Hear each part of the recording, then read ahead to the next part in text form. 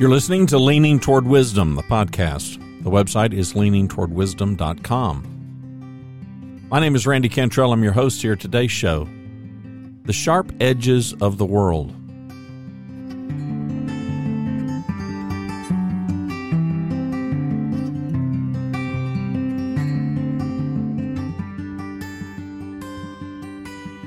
Greetings and welcome inside the Yellow Studio. Jackson Browne is among my all-time favorite singer-songwriters. Saturate Before Using, his 1972 album, well, that's all it took. But that was just the beginning, because 2 years later, 1974 brought to us Late for the Sky, a record that I will consistently put into my top 3 albums of all time. His politics, they are not my cup of tea. But his talent, man, yeah, his talent sure is. Today's title is a snippet from track 1 of his latest album, Downhill from Everywhere. The name of the song is Still Looking for Something. The entire line, I think, is indicative of Jackson's creativity. And I knew since I was just little, the sharp edges of the world will whittle your dreams down to shavings at your feet. Gonna do my best not to settle. I know it's gonna test my mettle. Keep my options open. Even so, I'm hoping.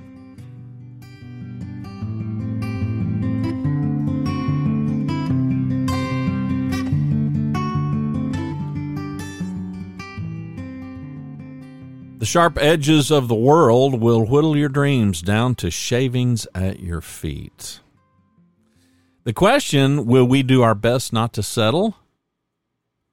Jackson claims he's going to do his best not to settle. Will we? It's a good question. Some days you eat the bear, some days the bear eats you. I'd never heard that phrase, but in 1974, I saw that as an album cover by Ian Matthews. I get out of class. I walk across the street at LSU to my favorite place on the planet, Leisure Landing. Leisure Landing Record Store.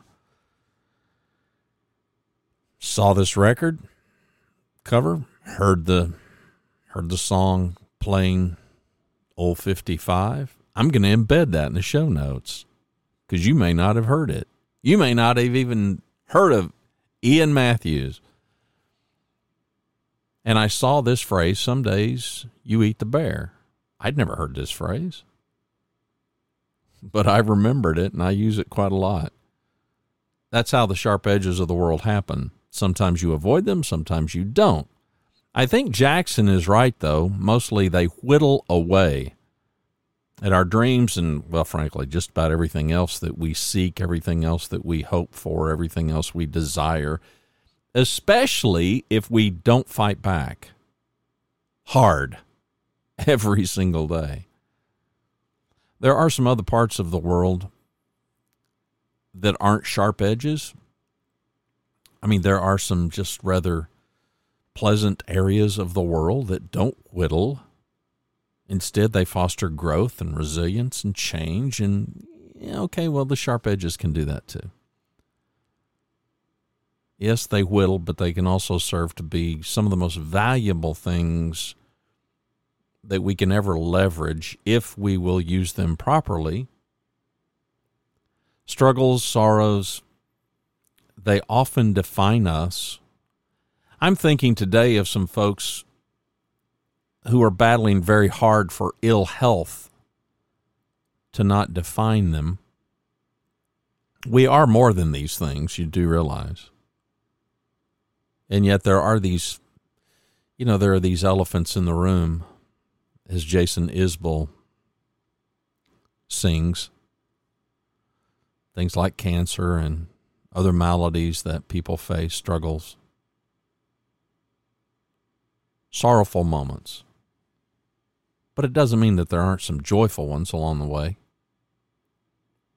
After the famed Alabama Crimson Tide football team lost to Texas A&M Aggies a couple of weeks ago, head coach Nick Saban, he said He said two things that illustrate the point of today's show. These are quotes. Players have to remember how they feel when they don't have success. Players have to remember how they feel when they don't have success. And the second thing he said is sometimes the best lessons you learn are when you do have failings. Because Saban said it's human nature to be more willing to learn when you don't get things right. It's completely true. And not just about college football players or their coaches. It's true for all of us. We need to remember how we feel when we don't have success. And there's little doubt that the most valuable lessons are the ones that failure teaches us. That doesn't mean that we go around looking for failure, but come on, failure is going to find us all. None of us are immune. Two things leap out at me as I'm listening to Jackson sing this song for the umpteenth time. I've, as we used to say, I've worn this record out, but it's not a record. It's digital, and there is no wearing it out. But I have played it over and over and over and over and over and over again in my earbuds, walking about. Two things: the sharp edges of the world that whittle away at our dreams, and secondarily, our response to that reality. Sharp edges are events and circumstances, sometimes the ones resulting from our own behavior, sometimes not, because, well, sometimes we're just foolish. Sharp edges can also be people. It can be the people who hate us, the people who give us no consideration, the people who show us no compassion, the people who judge us harshly. And so sharp edges might be anything from health concerns to financial troubles to grief to sadness to sorrow to struggles of any kind. They might also be the people who don't have our best interest at heart, those folks who are not interested in helping us but rather would prefer to hurt us. Whoever you are, wherever you live, you experience both forms of sharp edges of the world. You experience it in circumstances and situations, and you experience it in people. And that is universally true. I don't care who you are. There is no vaccination for this. Nobody's got the antibodies that will protect us from the sharp edges of the world that take the form of all of these things and people. I don't think there's any need for me to enumerate all the ways that the world can cut us with sharp edges. We can all prove that truth simply by reviewing our own life. Our struggles, they are very real. I don't suppose we often intentionally go looking for the sharp edges. Mostly we run into them. Because they surround us, it seems. Sometimes more than others, I guess. And sometimes they run into us. Years ago, I was reading about various hustlers and con men, particularly the con men of the 1940s, who just kind of start each day at zero and then work like fiends during the day, to score just as big, get as much money as they possibly can. Sometimes because of the way they live their lives, only to end the day all the way back at zero again. Okay, well, these folks, they are different than most, thankfully. They go out each day looking for the sharp edges. They are willing to end their day just cut to pieces, but only after they do some cutting of their own to get what they want. I mean, these folks refuse to live conventional, responsible lives, mostly because, well, they're fueled by selfishness and greed and bad habits. We've got them today, scammers. Your phone rings all the time. You get all kinds of emails and text messages. Enterprising predators who seemed hooked on, I don't know what they're hooked. I mean, are they hooked on the adrenaline of the sharp edges of the world? Maybe. Life on the edge makes no allowances for accepting something more mundane. They are the sole example that I can think of, though, where a notion could be put forth that the sharp edges of the world don't whittle away their dreams, because Well, it seems to me that that's exactly what happens even with these folks. They're chasing something they're never going to catch. Oh, sure, they may improve their bank account for a period, but just constantly kind of on the move, on the run. And maybe they even realize that the sharp edges of the world are harmful, but they just don't care. Or maybe they care more about the outcome, the short-term gain of taking someone's money. I heard today that during the pandemic, especially, the romantic scam really blossomed, because the one thing that people can kind of sniff out a romantic scam is the unwillingness of the person to meet in person. But the pandemic gave people an out. It gave the scammer kind of an obvious, hey, I tested positive, or I've been exposed to somebody, I'm quarantined. It gave people a reasonable explanation for why I can't meet up with you face to face. And the toll taken on that, according to various things that I've read, is ridiculously high, not just in terms of financial loss, but emotional loss. These poor people they're looking for a human connection. They're looking for love. And not only do they not get that, but they lose perhaps their life savings. Sometimes suicide seems the only way out. So, I don't know, is the bad behavior its own reward for people who operate like that? I have no clue. I just know based on their behavior, never mind who gets hurt, never mind if it results in a wasted life, their own and their victims. The point is just do what you want as often as possible without regard for anybody.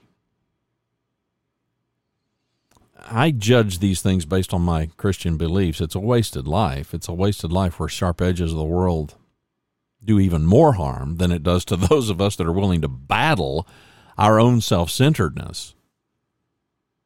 But you can't be a disciple of Christ without valuing temperance, self-control. It's a benefit. But there are lots of people that don't believe that. I'm going to go out on a limb and assume that anybody who's listening to me is not really headed into the sharp edges of the world because you're thrilled by it. But if you are, I'd be interested in hearing your story. I'd be interested in learning more. It's just a way of life that I cannot understand. What I do understand, and what I understand more fully than ever now that I'm old, is how the sharp edges of the world don't just beat us down, but they whittle away, as Jackson wrote, they whittle away at our dreams and our reality. It's not just our dreams that fall prey to these things. It's our present reality. Because if Jackson's lyrics were 100% accurate, that dreams were the only fatality of the sharp edges, that would be bad enough. But there's more. Lots more. There's more casualties to this whole affair. Reality. And that's mostly because we allow it. It's not because the sharp edges have more power, I don't think. It's because we give them more power over us. The irony is that those hustlers, those con men that I've read about, living by their wits every day, these people out there searching for the sharp edges, they are living a reality of their own making. And the scammers survive and they thrive because they are creating a reality for their victims as well. All of us are. All of us are creating these realities. Those of us that choose a more responsible, compassionate path, we are forming our own reality based on our experiences with the sharp edges. I mean, for example, there are times that we believe the sharp edges are sharper and more deadly than they really are. You know this to be true. Look at your own life. There are also times when they seem fatal, but they're not. Conversely, There are times when the sharp edges don't seem fatal. We don't want to think they're fatal, but they are. And it can be hard to tell. So much of our lives are choice. Now, I'm not at all saying that we are gods. I'm not saying that we are in complete control of everything that happens to us. That just simply is not true. But we are in control of our choices and how we see things and what we choose to think, what we choose to feel, what we choose to believe, what we choose to do. We're in complete control of those things. Yes, there's outside stimulus and inside stimulus that may compel us in one direction or another, but we have control over those responses. The sharp edges of the world aren't any different except in how we choose to see them. You've likely seen a meme like this many times. I'll post it in the show notes for today's episode. There's a picture of two guys sitting down. It would appear that they're sharing cups of coffee and maybe something to eat. And one guy is in a suit, his briefcase to his side. The other guy is dressed very shabbily, super long hair, long beard. And there's a sign in front of him, a handmade sign that says, "No money, no job." He's clearly a homeless man.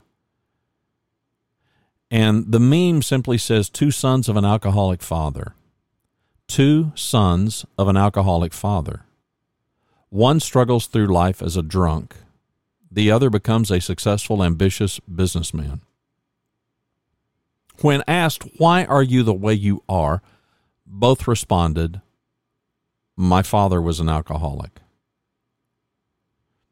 And the very bottom line to this social media poster is, it's all about decisions. It's all about decisions. And it's true. It is all about decisions. But decisions are made on how we see the world and how we see our place in the world. And I've talked before about hero or victim. These are the two binary choices that I concentrate on because it seems to me there is no middle ground. And I'm a firm believer in a lot of middle ground. But we are either a hero or a victim, or we are on our way to becoming one or the other. We're either blaming people, blaming circumstances, or we are taking responsibility. Blamers are victims. Heroes are taking responsibility. Or, as I said, we are on our path to one or the other. Compassion and empathy compel me to understand that sharp edges, they are not created equally. I mean, some are way more dangerous, some are way sharper than others. There are some people in my life that I love, and they are struggling with some fairly serious, if not unknown issues, health-wise. And these are dangerous, sharp edges, because up to this point, few, maybe no answers. Versus someone who I may know who is struggling with a career. They've just not yet figured out the answers, but they likely will. The Harbaugh football family mantra. Have you heard this? You've got to click play on this little short video by Jim Harbaugh. The Harbaugh football family, dad was a football coach, the two sons, and they also have a sister, but the two sons are high-level football coaches today. One in the NFL, one at Michigan. And the Harbaugh family mantra, fostered by both parents, was, "Who's got it better than us?" And the answer that they would recite, and they would have their children, who were small at the time, recite, is nobody. Who's got it better than us? Nobody. I know there are families who have a very different mantra, but I just love the Harbaugh family outlook.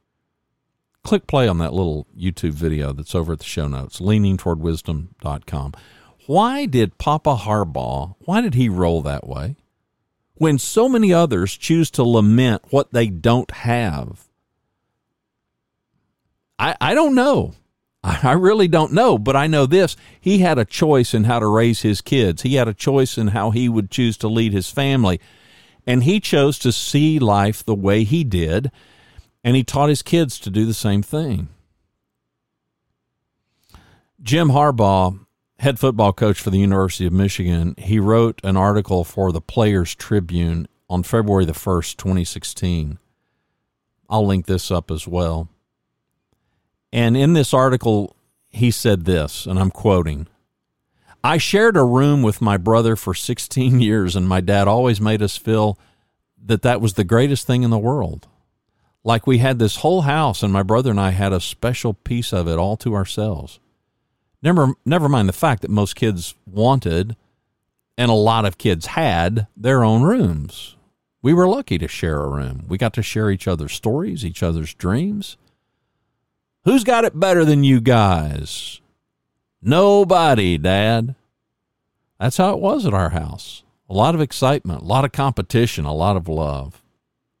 Later on, we realized, okay, maybe some people did have it better. But my parents were right about just about everything. It's staggering how right they were. Maybe having an exciting childhood in a loving home is as good as it gets, and we had that. So how could anybody have it better? Yeah, how indeed.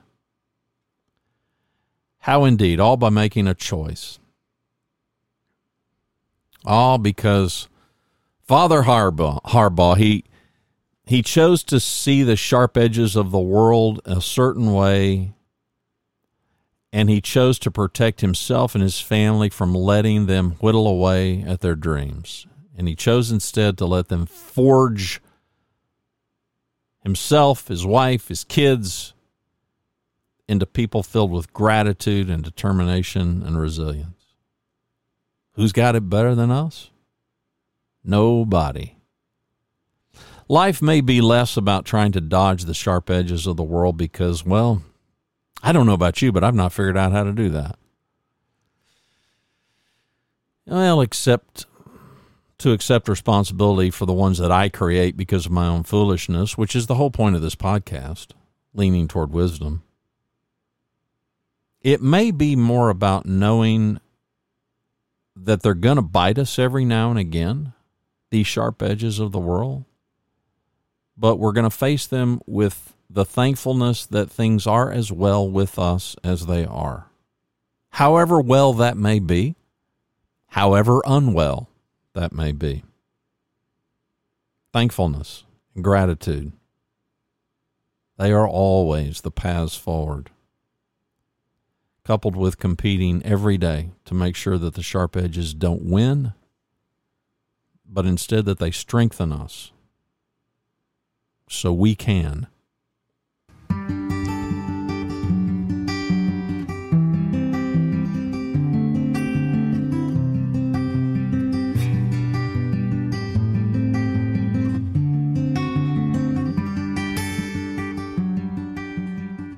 The sharp edges of the world.